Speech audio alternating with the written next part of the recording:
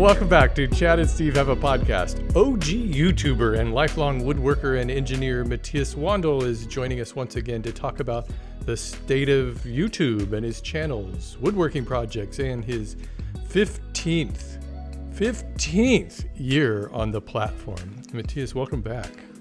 Oh, I guess it's been that long, huh? Yeah, I know. It's hard to believe. You know what's really just boggles my mind is there's kids who are like highly successful on YouTube right now that weren't even alive when you started posting videos. Yeah.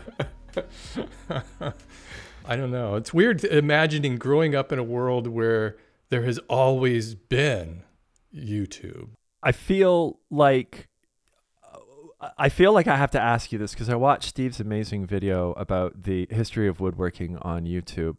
And in 2006, we were introduced to Matthias Wandel. And I just wanted to find out what introduced you to YouTube? Where did you first come across YouTube in order to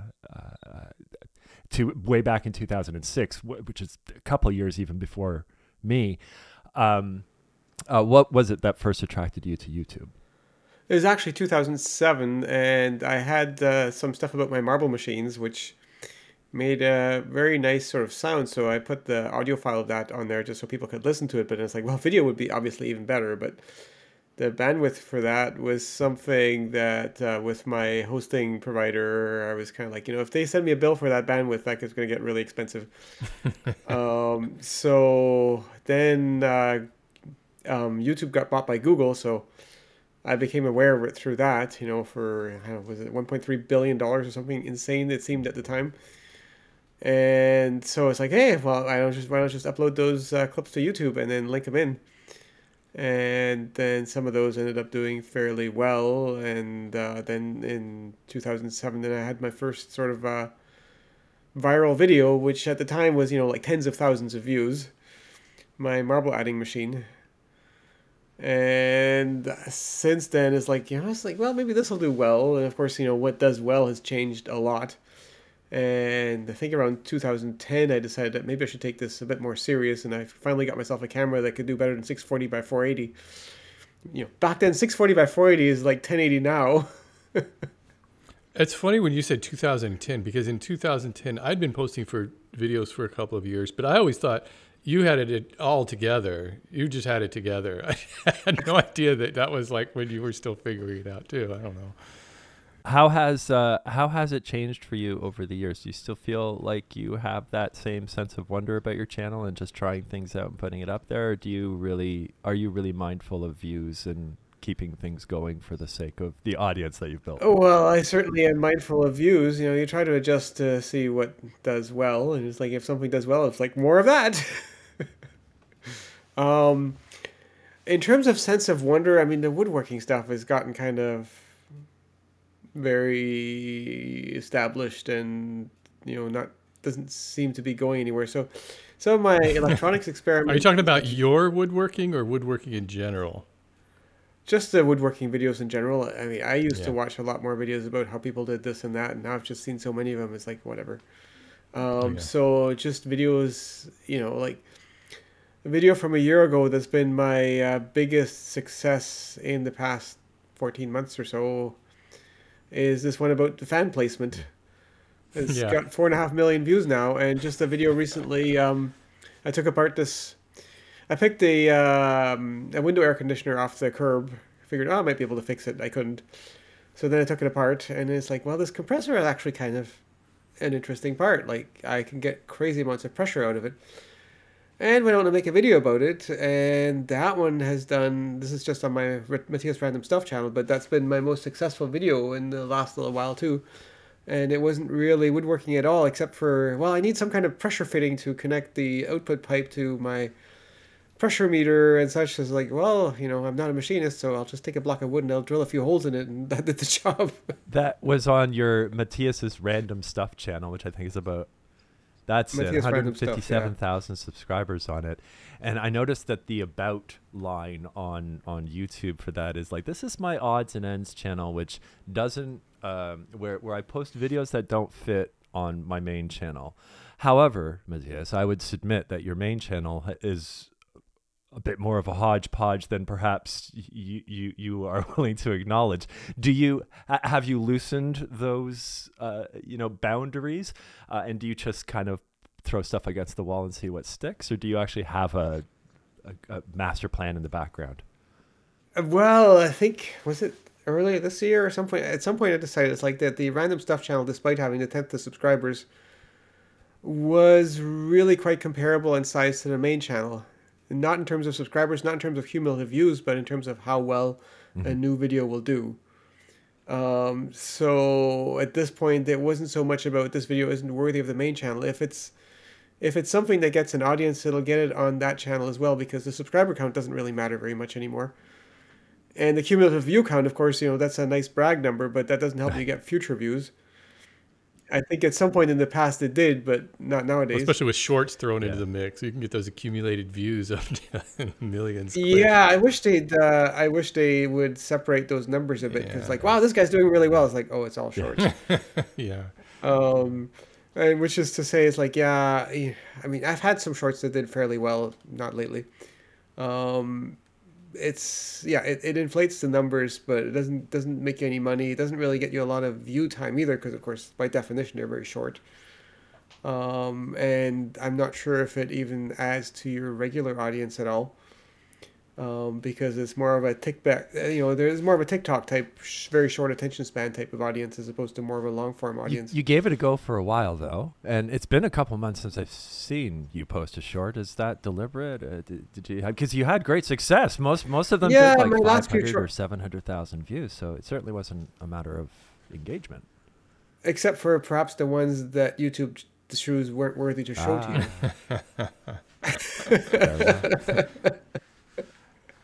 So the last few shorts I did really were quite disappointing. And then I talked with Steve, I think, about this at some point. Like, I had this one that was supposed to be a short, and it was 6 frames too long. So YouTube decided that it wasn't a short, and I didn't realize it wasn't a short until it was like at least an hour in, at which point, like, you're really jinxing it by re-uploading. So it's like, well, just leave it. And it went on to do quite well. Now, as a short, I would imagine it could have gone much better. We just don't know. But it ended up making, I think at this point, $1,700. Wow. Jesus. Canadian. So that's, it's about Steve, that's not real. $100 American. Yeah, something like that. A bit more than that, but that's way crazier than you would have gotten with millions of shorts views. Exactly. Like at this point, like, especially, and then they went to the shorts viewer, which I hate and my audience hates. And apparently there's some web plugins to basically not show the shorts in the shorts viewer. Oh, on the desktop. Yeah. Even if it's a short, sometimes I just want to skip forward, or sometimes I want to skip back. Oh, right. And I'm not big on mobile, and I hate so I like the idea of doing short form content. What I didn't like is mobile focus. What I didn't like is the vertical format. What I didn't like is that there's no ad revenue. And so it's like, okay, well, then just make short YouTube videos. Yeah. Do you think you'd jump on it if it does start to generate ad revenue in some way? I don't see how they can. Like, was Googling, like, TikTok apparently pays abysmally low too. So what you get out of shorts fund is, they also do the fund thing. Oh, okay. So I don't think I just don't think there's a lot of money in that, because it's a very, people just kind of scroll through it on their phones, and like, it's just so distraction based, so that you're not going to get somebody's real attention and thinking about stuff and clicking through or anything.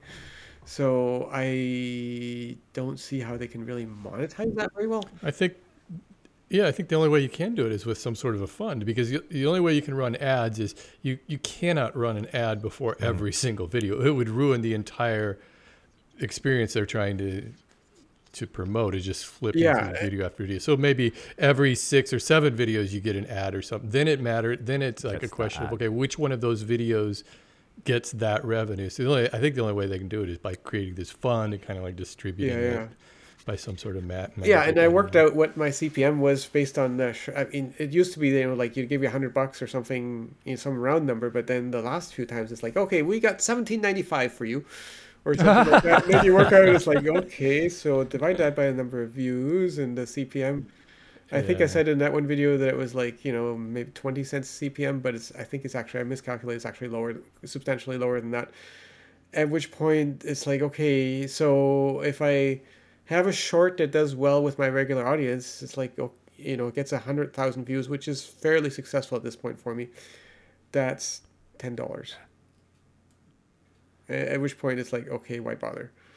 Well, hold on. You've done videos which are a minute and 1 second long, and you've been paid 10 times the amount that a short would. So why wouldn't you just keep doubling down on that? Why don't you just make a bunch of 1 minute and 3 second videos and keep making $1,500 a pop? Well, yeah. Well, and I have been doing a bit more of that. So a recent video on that is it's just reissuing some old videos, really, really edited down.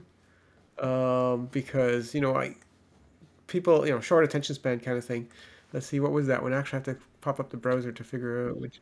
Well, I'll tell you what the lure is to the shorts is followers. People would rather have followers than dollars. I think in a lot of cases, it's a nice that's ego really number. What they want. So I did one about the building an air raid siren. That one got close to 300,000 views. Is that a new siren? That's the old one, and it made 500. You just repurposed it. Made $500 Canadian. So, nice. Way more successful than the short. Again, it could have gotten way more views as a short, but I had a hard time getting it down even to 4 minutes. And I had the wasp sucking machine, right. and let's see, that one. 127. That one only made $200, which is still way more than the short would make. And it's all new to people. Yeah, if I go back 10 years, of course I will get everybody who's been watching me for 10 minutes will comment that I remember that one kind of thing. But they usually remember it fondly, so they don't really seem to mind either. I think. Yeah, if I go back far enough.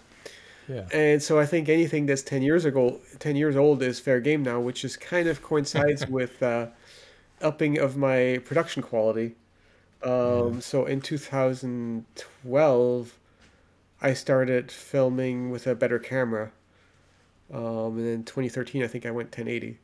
Yeah, I think that's about when I did too. I'm still shooting at 1080. I still haven't upgraded. Yeah, as a viewer, like I'm watching this on a 4K monitor, and and I have a very decent internet connection at this point. Like I don't know, 400 megabits or something. Yeah. That's what it performs at. So it's like it'll go to 4K if the video is 4K and I'm full screen on the monitor, which is like, oh, that's nice. So kind of like, why is this guy? I can see this guy's not 4K because it's not super crisp. No. Well, it's funny because when we record these podcasts, the video component of it, I can always tell the different types of webcams. And so many people are shooting on 4K webcam. And I'm editing and thinking, God, these webcams are getting better quality than I'm using on my stupid DSLR that I've had for years. I don't know. I keep saying I'm going to upgrade the thing, but I just haven't. Yeah, I upgraded to a better webcam, was it a year ago or so? So this one does actually a fairly decent 1080, because a lot of them claim to be 1080, but they're, it's not a very good resolution for 1080. So at least on my screen, I think I'm a bit sharper than you are, Steve, but that might be biased because, of course, mine is local and right. That's just the connection we're on here. Yeah. Chad looks a fair bit sharper, so I think your webcam is probably. I have a 5K. It's through an iMac, so it's like I think it's a 5K. 5K web built-in web. I know. I got an extra K. Yeah. You got an extra K.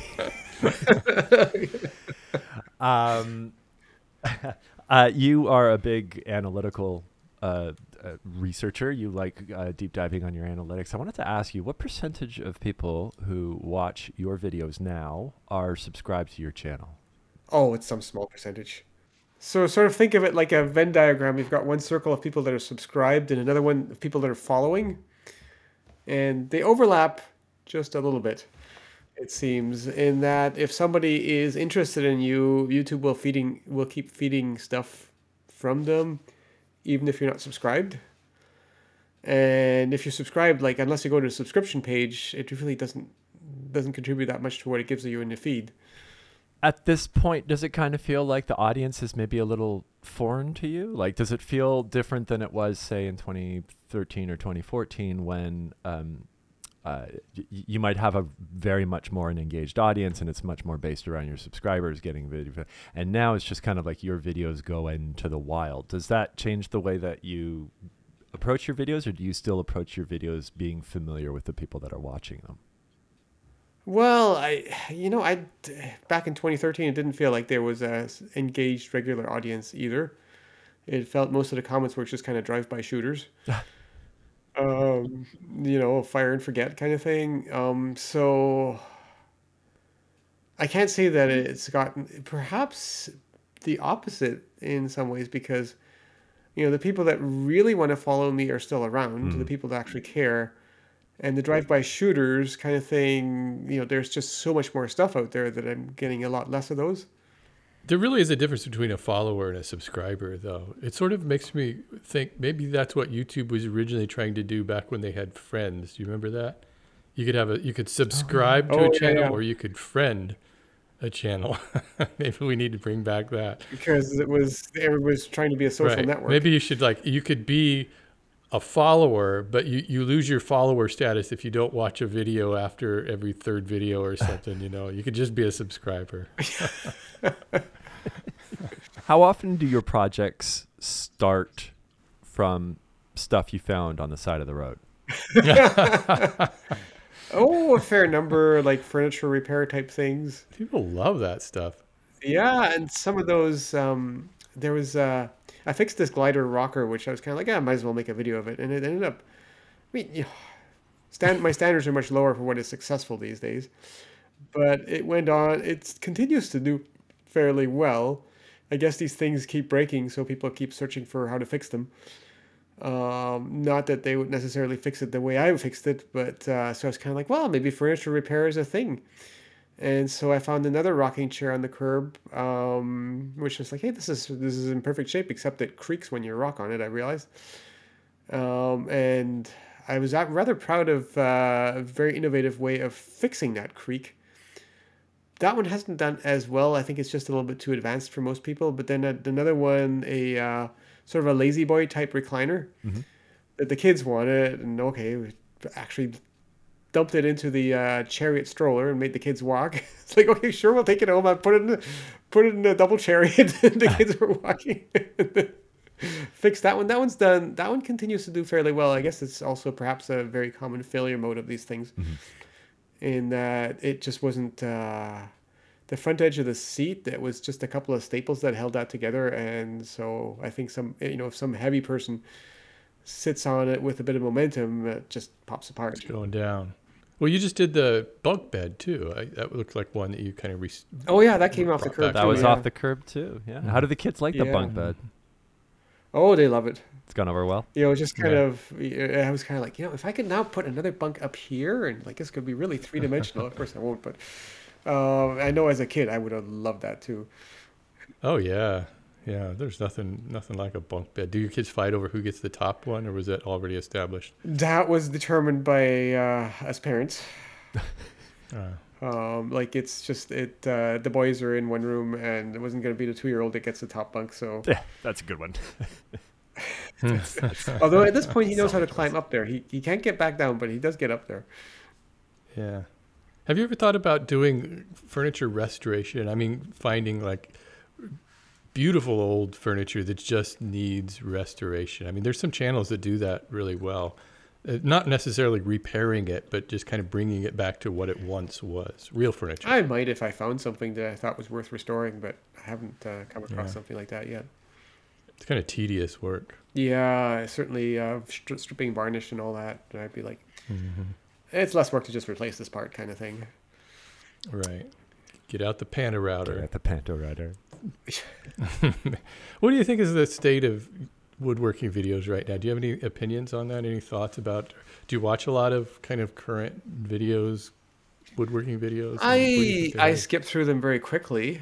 So, I don't sit back and watch. I kind of drag the slider around.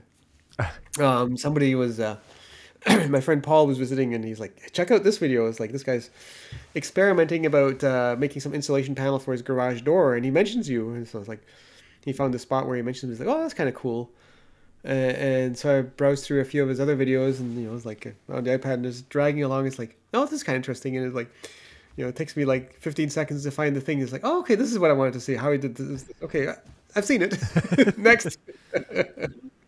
Here's what I think is the trend right now is sort of woodworking flexing, and it's been around for a while, but now it's like you put dollar signs in your thumbnail or in the title of the video, or it's like, I lost $10,000 making this table, or I spent $15,000 on this piece of wood. And literally, this is really popular right now. And these videos all seem to be doing really well. And I think this also, it seems like all roads lead to Mr. Beast, but it seems like a lot of this is inspired by how much you spent, how much you risked, how much money you made. I spent so much, and then I made $15,000 in dollar signs, thumbnails, and it seemed to me that's where woodworking videos are. And certainly everything's gotten way more clickbaity. Like I was just, like Four Eyes Woodworking is a channel I kind of peruse from time to time, and it's like, they said this slab was junk and yada da da da. Yeah. Like, so it's like, yeah, maybe somebody said that, but it's like, the important thing is that it's a catchy headline, except it doesn't work on me anymore. Do you push away from clickbait now? Do you intentionally not click something which really has like a clickbaity vibe to it? I'm just not interested. You're just not interested. It's like, okay, so I don't care if somebody said this slab was junk. That to me does not make it an interesting thing. It's like, so what? Yeah, so you use this slab that somebody thought wasn't worthwhile, and you put enough epoxy in the holes and whatnot that it's like, okay, sure. I mean, I would be one of the people that said that was junk. So to me, it's like I made this $10,000 desk out of pallet wood or whatever. It's like, okay, so that doesn't make the desk any more interesting. That's the hook, though. That's what people seem to want to watch, is all these, how much you're spending or earning off of something. It all comes down to the money. Yeah, it doesn't appeal to me so much. So yeah, I really do think that like strict how-to videos are just pretty much dead on YouTube. I mean, they're there, but if you really want to have a go at YouTube, making how-to videos is not the way to go. Well, project videos, I think, is how-to. If it's an interesting technique, that can still do. Oh, I see what you mean. Yeah, I suppose if you're showing off some sort of unique way of doing something, but as far as how to make a certain project, I'll keep doing project videos, because if I need to build something, it's like I might as well film it. Right. Yeah, it's kind of way. And so, like the most recent projects, the kids' wagon or the bed, or what was the one before that? It's like they did okay. The re-leveling and weeding the patio did actually quite well. Yeah, that one. And I think that's kind of like your sweet spot, where it's like that doesn't sound like an interesting video, but because you're doing it, it's going to be an interesting video. It's a novel technique, so it's got that. Although I didn't, use the arrows and exclamation marks and whatnot. Although, so I made two. First one was about the vacuum lifter. Mm-hmm. Yeah, to lift those big pieces up. And that one actually did better. But then it's like, okay, I still got to do the patio, especially because a lot of people is like, well, you just lifted 6 stones. Like, so it's like, oh, well, and I still wanted to do the patio. That was, so again, I was doing it anyway. I wanted to do the patio anyway. So I filmed it, and there wasn't really anything as catchy about that one other than the fact that I actually used the contraption. And it was far enough from the first one that maybe it wasn't as repetitive as it could have been. And I figured also it might be something that people actually need to do.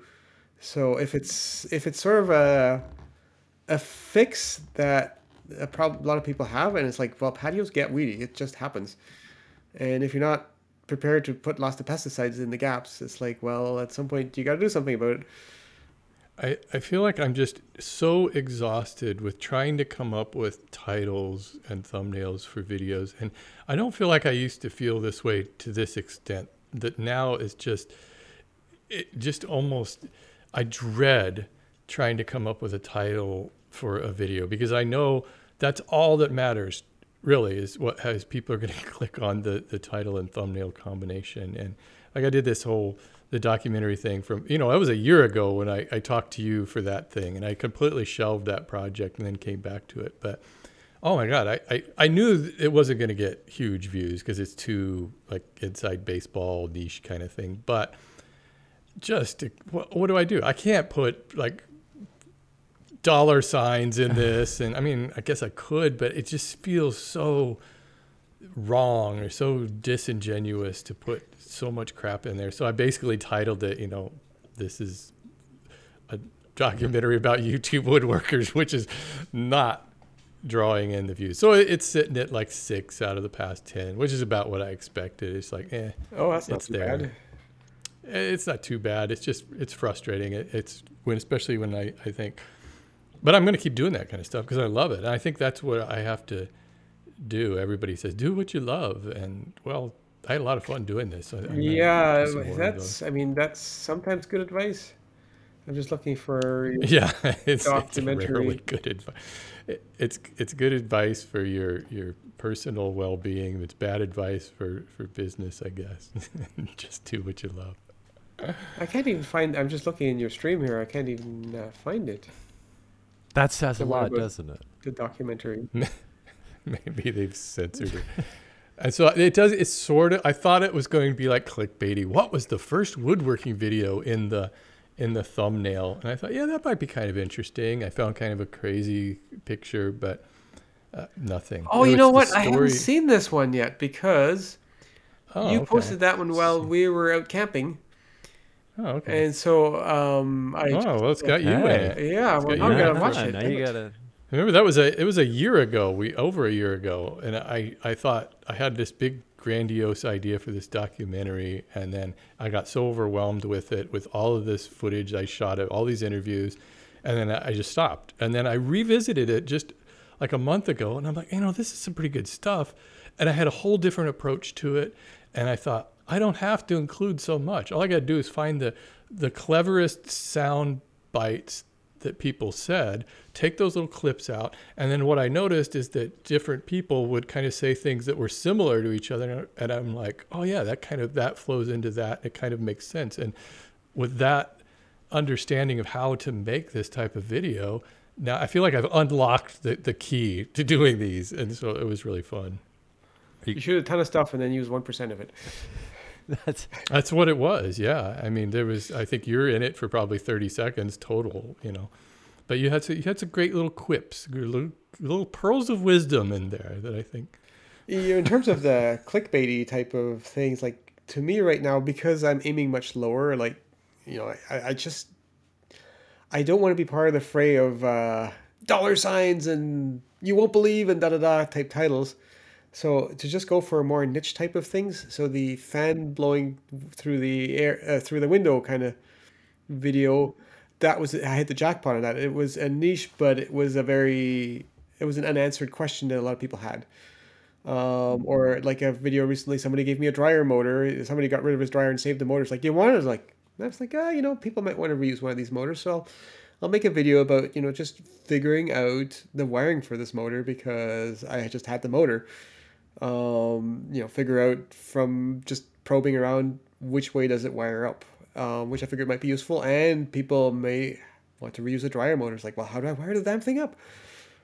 So just to go for stuff like that. That's the same with the air conditioner compressor. It's something that is not going to appeal to 99.9% of the people, but hopefully, that somebody searches for it. So I'm actually, to some extent, going back to trying to hit the search in some ways. It's just I'm not looking to get 200,000 on every video. It's like if it keeps getting a few thousand video views a month, then that's at least it's got that long tail. Because I can't get myself to go quite for this clickbaity title thing. Is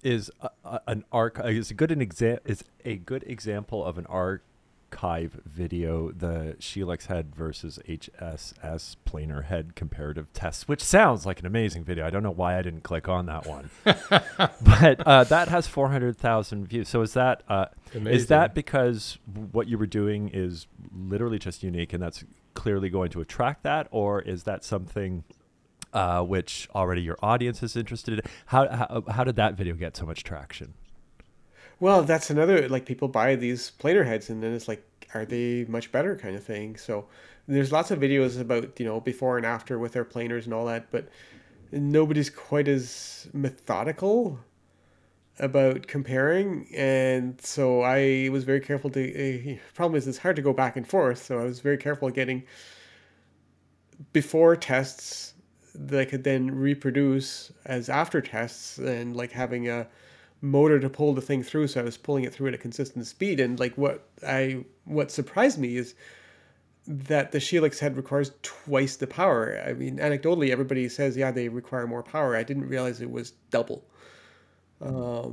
So it's another comparison. Those sort of videos tend to do well, and I've got something that others don't have in that I've got numbers, a bit more methodical comparison than most people would do. So I figured that one would do well. It did better than I thought it would, but again, it's going for a niche.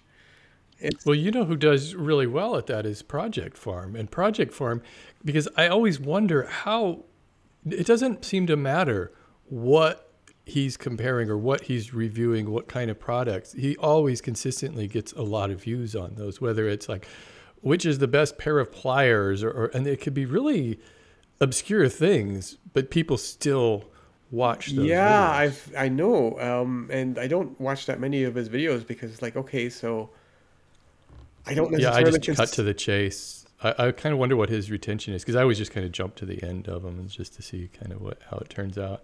Yeah, so I've watched some of his videos. He's done one. He's also done one with glue tests. Yeah. Although I'm kind of like, okay, this isn't super well controlled how you did the test. But he gets more views, and he kind of, I guess, satisfies an itch. So yeah, he must have regular followers, because I can't, because he consistently does well. Right. But why would? Yeah, that's what I mean. And it doesn't matter what he's testing; it could be anything, which seems odd to me that it's not just tools; it could be all kinds of things he tests. I guess just to be consistent and specializing in that sort of thing, like I'm kind of more all over the place. Mm-hmm. So I just couldn't do this myself, in that it just, to me, it's like, okay, so German pliers versus American pliers is like, yeah, okay, whatever. I personally don't find it that interesting. Right. I know. When you meet people and they find out you have a YouTube channel, how do you explain what your YouTube channel is about to them? I just tell them it's about woodworking. You keep it simple. I make videos about woodworking. Yeah, fair enough. Yeah. Do your neighbors? Then they ask, what do you make? Yeah, right? Yeah, some of them do. Yeah, I say mostly useless stuff. Yeah, what about your neighbors? Neighbors know what you do? Yeah. Like 99% of the people, they're not that interested in it. Yeah. Yeah, we were talking to JJ McCullough last week about this, and it was kind of the same way. It's like people find what about it you do is interesting is different for everybody. And for me, mostly people find the woodworking part interesting. And then I don't want to tell them, but I don't really do a whole lot of woodworking. I flick a tape measure 100 times. Yeah, it's just, I don't know. It's just dumb. Is it the success of the YouTube channels through all the years that has actually affected your interest in woodworking? Well, it's been like just the YouTube audience is, in some ways, it's a justification, and also kind of gives me a reason to kind of formalize things a bit more. So I sort of think of it as like, a researcher, the end result is a paper that summarizes the results. As much as it'd be in some ways easier to write a sort of paper about it, because you can just kind of start and stop working on that anytime. You don't have to be in the right kind of mood, or, you don't have to, you can edit. Whereas videos, if if what you shot is crap, you can't polish it. You can't polish that afterwards in the edit. It gives me a reason to kind of like summarize the results and formalize it. And it's like, okay, this is done, closed off. Here's the results, organized kind of thing. Whereas if I just if I just try something out myself, I'm like, okay, this works this way. Okay. So I guess since this is a bit stronger than that, but I don't say it's like this is this many % stronger. I don't necessarily do like, 5 samples of each in the test to make sure that I have some kind of confidence in that the test is valid, that sort of thing. Do you think the videos you make now are just as good or better than they were in 2017? Oh, better than 2012 for sure. Yeah. Just like I look at it now, it's like I edit much more tightly. Yeah. 2017, my video quality hasn't gotten any better since then. Yeah. I kind of felt like back in that period of time, kind of the golden age of YouTube, every video to me felt so precious and crafted and well. And then after a while, it just gets like, I don't even remember them. I feel like I sort of would cranking them out. If I go back to a video from back then, it's like I would edit it more tightly now. But then the audience's attention span was longer back then too, I think. People were still, the New Yankee Workshop wasn't that long ago, and those videos are very drawn out compared to what... Hard to watch now, huh? Yeah. Yeah. When you were on the podcast last, you talked about just being tired of YouTube, and I believe, if I remember correctly, you were kind of like, I'm at my wit's end. And I think that was, I don't know, 6 months ago or whenever it was. Where are you right now with YouTube and like looking at the next 6 months ahead? Is it just like, I'll figure it out while I go, or do you have some interest in tackling something different or approaching something new or doing anything to get out of that mindset of just kind of being stuck in a rut? Oh, well, perhaps I'm not as invested in it. Also, maybe a year ago, my year over year was low, and now it seems to have bottomed out, perhaps.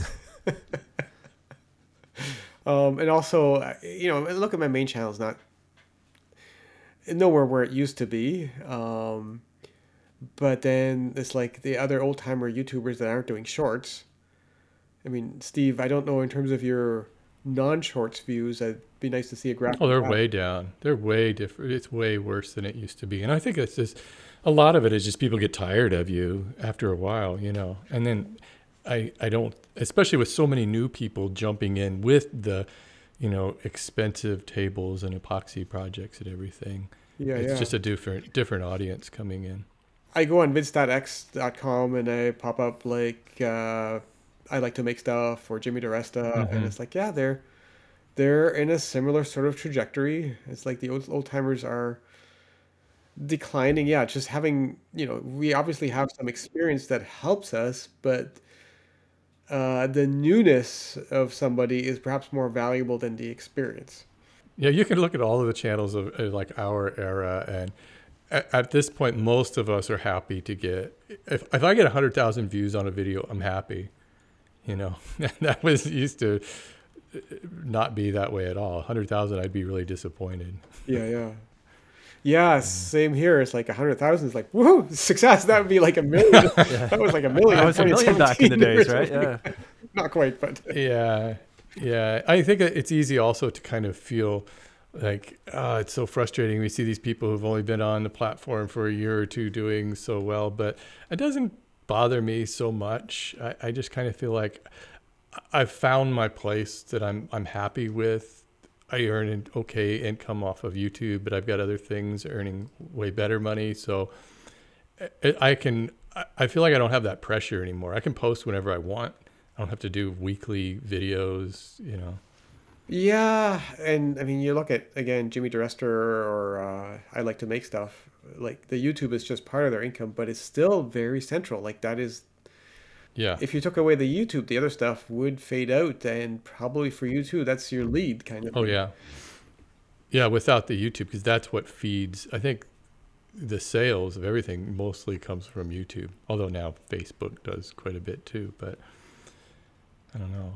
What's the Roku thing you were talking about? I meant to ask you about that. Oh, I heard on it was the Making It podcast. They mentioned, I think Jimmy DeResta mentioned about, well, lost some of this and that, but then I got a nice payment from Roku, and it's like, oh, and I'm like, maybe I should. I think I've been approached by Roku at some point, and like there's so many YouTube alternatives, and for most of them it's just not worth to investing the time to even get your stuff on there, never mind making anything for them. Yeah. But given that mention, perhaps this one is worth pursuing. I haven't had the time to look into it yet, but I really should. Yeah, I don't know what that is, because Roku is just a streaming box basically, or a stick. It's not, although they do have like the Roku channel, which I never really watch.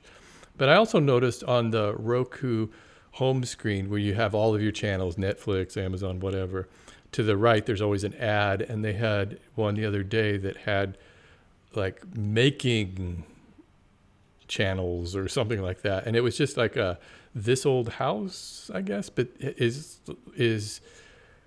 curating videos because it had Jimmy DeResta's picture on there and Laura Kampf. And I think all they're doing is just bringing in their videos onto this service. I don't know why people would want to watch it. I guess maybe I can't imagine it getting a lot of attention. Well, yeah, I should at least look into it. I got approached by Rumble a couple of months ago.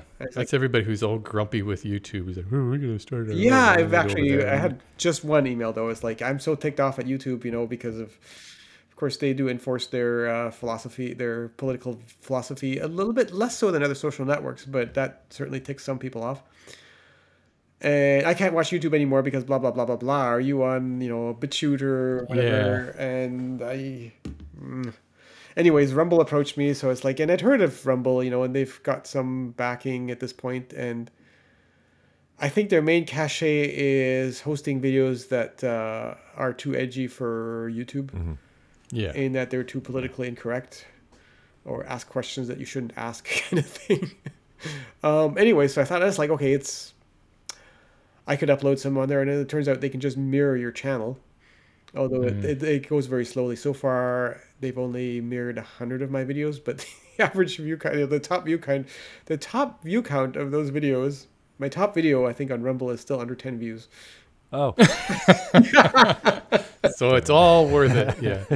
Well, I get the feeling that, because I get the same comments from people like, I'm done with YouTube. I go over to Rumble, and I'm never using this platform for whatever political agenda they have going. And I always think, why are you throwing out the baby with the bathwater? If you don't like one, I don't know. It just seems like you can still watch videos. It's not like your one, I'm leaving YouTube is going to make a dent in anything that YouTube does. No, yeah. And the discoverability, it occurred to me like Rumble, even if, let's say suddenly you take all the Google engineers and all the Google technology and give it to Rumble, they still wouldn't be able to do as well because they just don't have the data to figure out what, to feed the algorithms. That's if they had the algorithms, which they probably don't, because Google spent a lot of time figuring out how to figure out what you might like.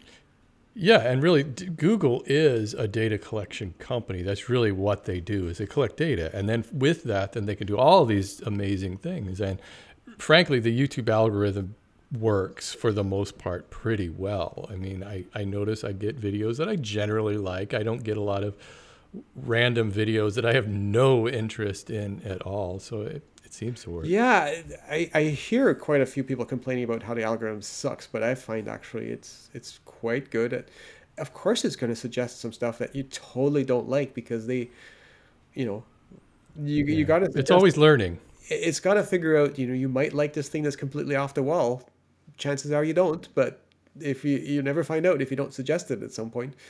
So the fact that majority of videos that they suggest is something that I might actually want to watch, or even if it's like 1 in 5 videos that I want to watch that they suggest, that's a pretty damn good hit rate out of all the billions of videos that are out there. Yeah. And you can work with that yourself. Just like, I don't get, for instance, family vlogger recommendations. But if I'm doing research on that, I'll just use an incognito window because I don't want YouTube to know I'm searching for them. God forbid. I'll get all this content, you know. Yeah. I have both of you here, so I'm going to ask both of you this question because I'm sure there's maybe at least someone who's listening who would ask the same question. Both of you have been doing this for an incredibly long time. You basically forged this space on YouTube. You have graduated your channels and done this long enough to try something new with the shorts. And this is a shorts related question because Steve, you've had incredible success with shorts, and Matthias, even though you've only kind of gave it a short focused effort, you clearly had really good results with it. Why not just continue to do that? Well, like they're so easy to make, and if it's literally the most common commodity, why not figure out how to make shorts be what you want them to be and just keep bringing in those new viewers? Well, for me, I just think because those viewers aren't really helping me in any way. I don't think the shorts are really helping, other than it increases the subscriber number and view counts.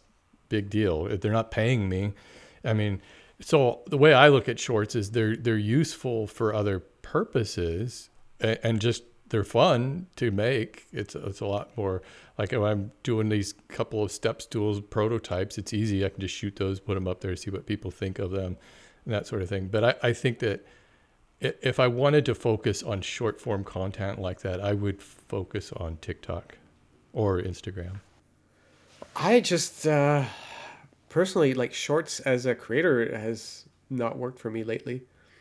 Perhaps you know, you need to build a separate shorts audience, which I guess I haven't been hitting it enough, and it's not my main focus. So as a creator, it kind of stopped working for me.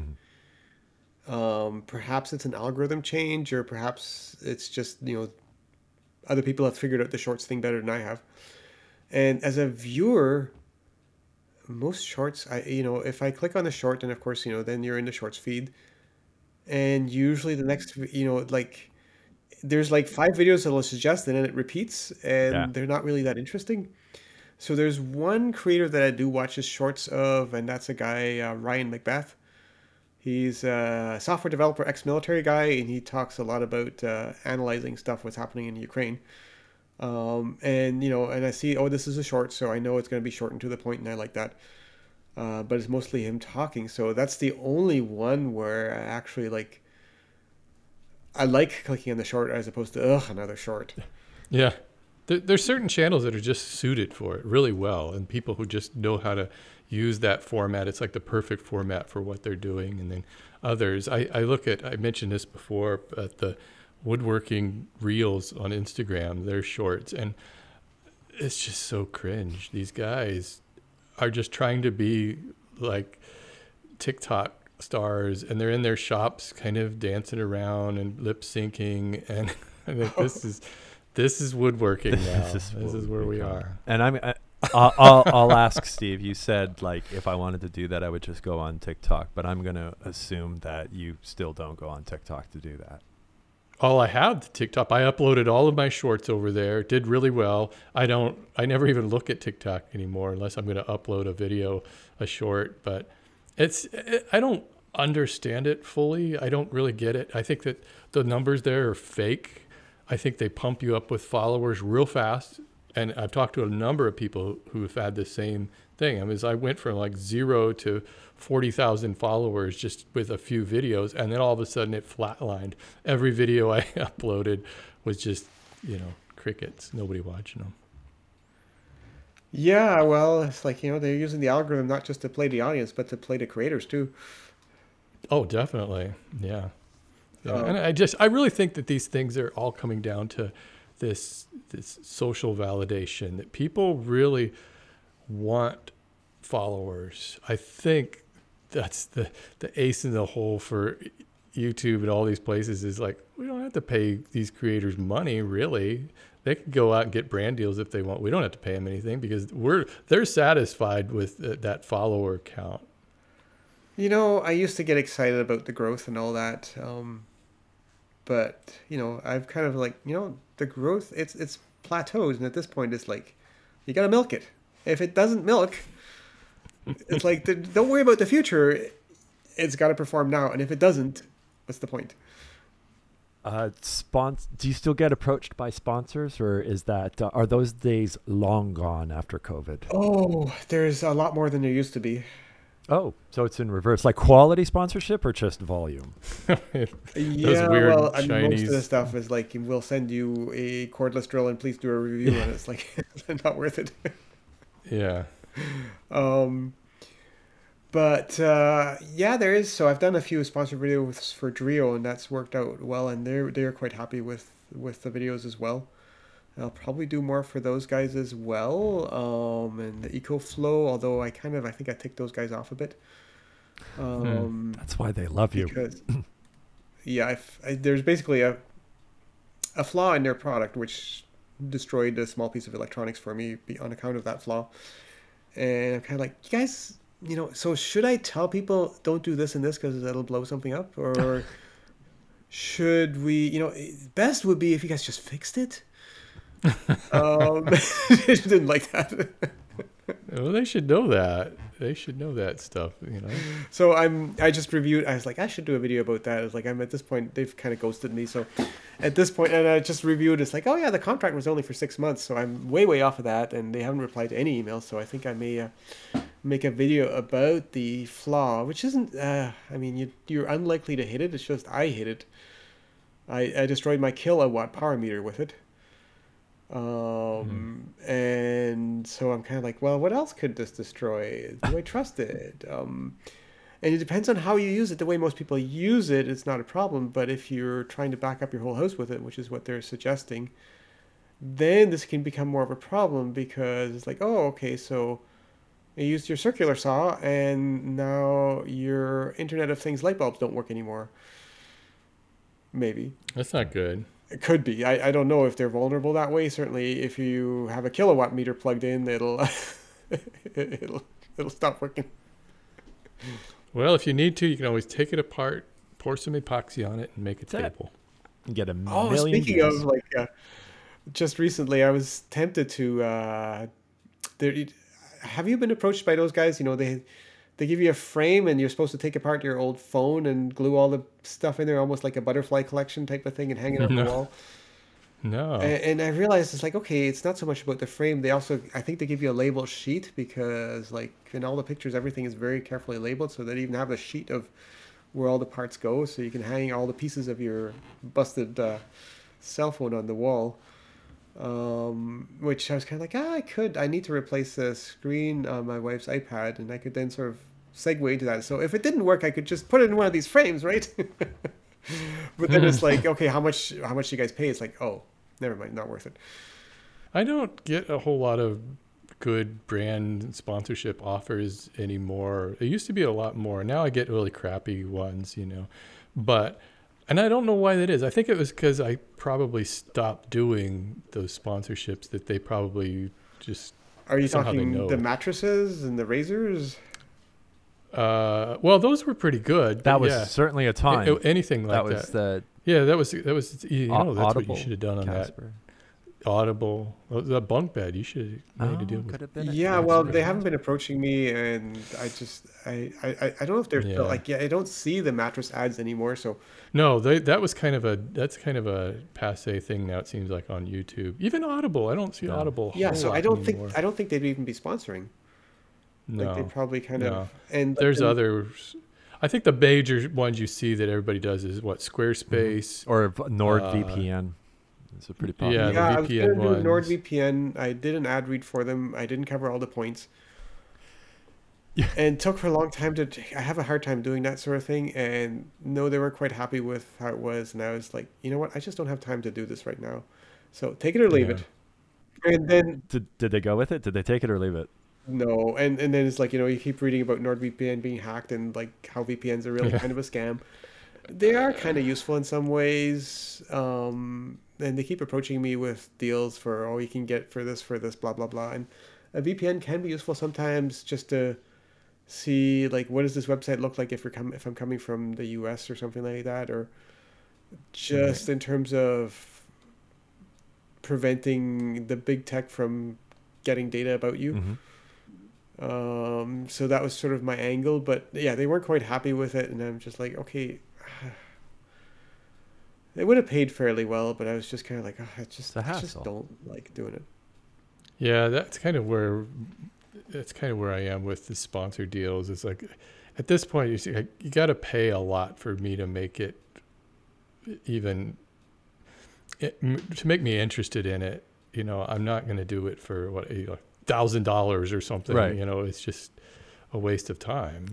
I can make that money doing other things and not have to go through that stress. And sponsors are a lot more difficult to deal with, I think, than they used to be. When I was doing those spots, they would kind of let me do whatever I want. But whenever, like I did one of those Nord spots within the last year or so, I think. And yeah, you're right. They were very particular about what I said. So I just pretty much did a straight read. Anytime you're going through an agency, like there's no flexibility. No. But like the Rio, they're a Chinese company. It seems that every time I'm kind of inclined to do one, it's a Chinese company because I'm more interested in physical goods. Yeah. Like if I want an American company, it's mattresses, razors, Raid Shadow Legends, NordVPN. Raid Shadow Legends and razors. That one, yeah. You're absolutely right. If you want to find out who's paying, just watch like a Drew Gooden or like a Danny Gonzalez, like one of the trending videos from the people who put those little kind of like reaction videos together. Yeah. They'll always be like NordVPN or HelloFresh or anyways. HelloFresh. I think that's kind of. I've read somewhere these guys were a bit of a race to the bottom. Like they all were burning through their venture capital money because there was too much venture capital money that was put into it, and you kind of have no choice. I did a number of those HelloFresh spots back in the day, and I actually loved that. I thought they were really good. It was tasty. It was easy to make. They were really good. Well, it's always good talking to you, Matthias. I'm glad you could join us again. We'll do it again. We'll just keep the regular thing. We'll keep the seat warm for you.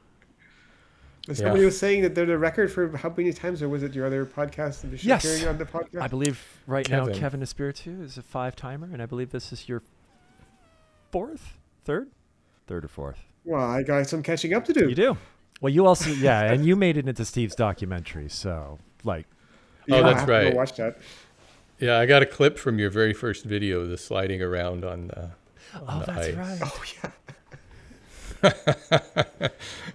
I was trying. See, there was actually, and not everybody got it, but if you watch my video, there's a story arc there, and it starts from the beginning and it goes all the way up to 2017, and you can see how the philosophy of YouTubers has changed over that time. You ended in 2017? Yeah. Well, it's because that's kind of when everything, that was the end of, I call it the golden era of YouTube. After that, I consider that I coined the expression the influencer era. Sure. 2017 to 2020. Yeah. You don't want to end it with, and everything's gone to pot since.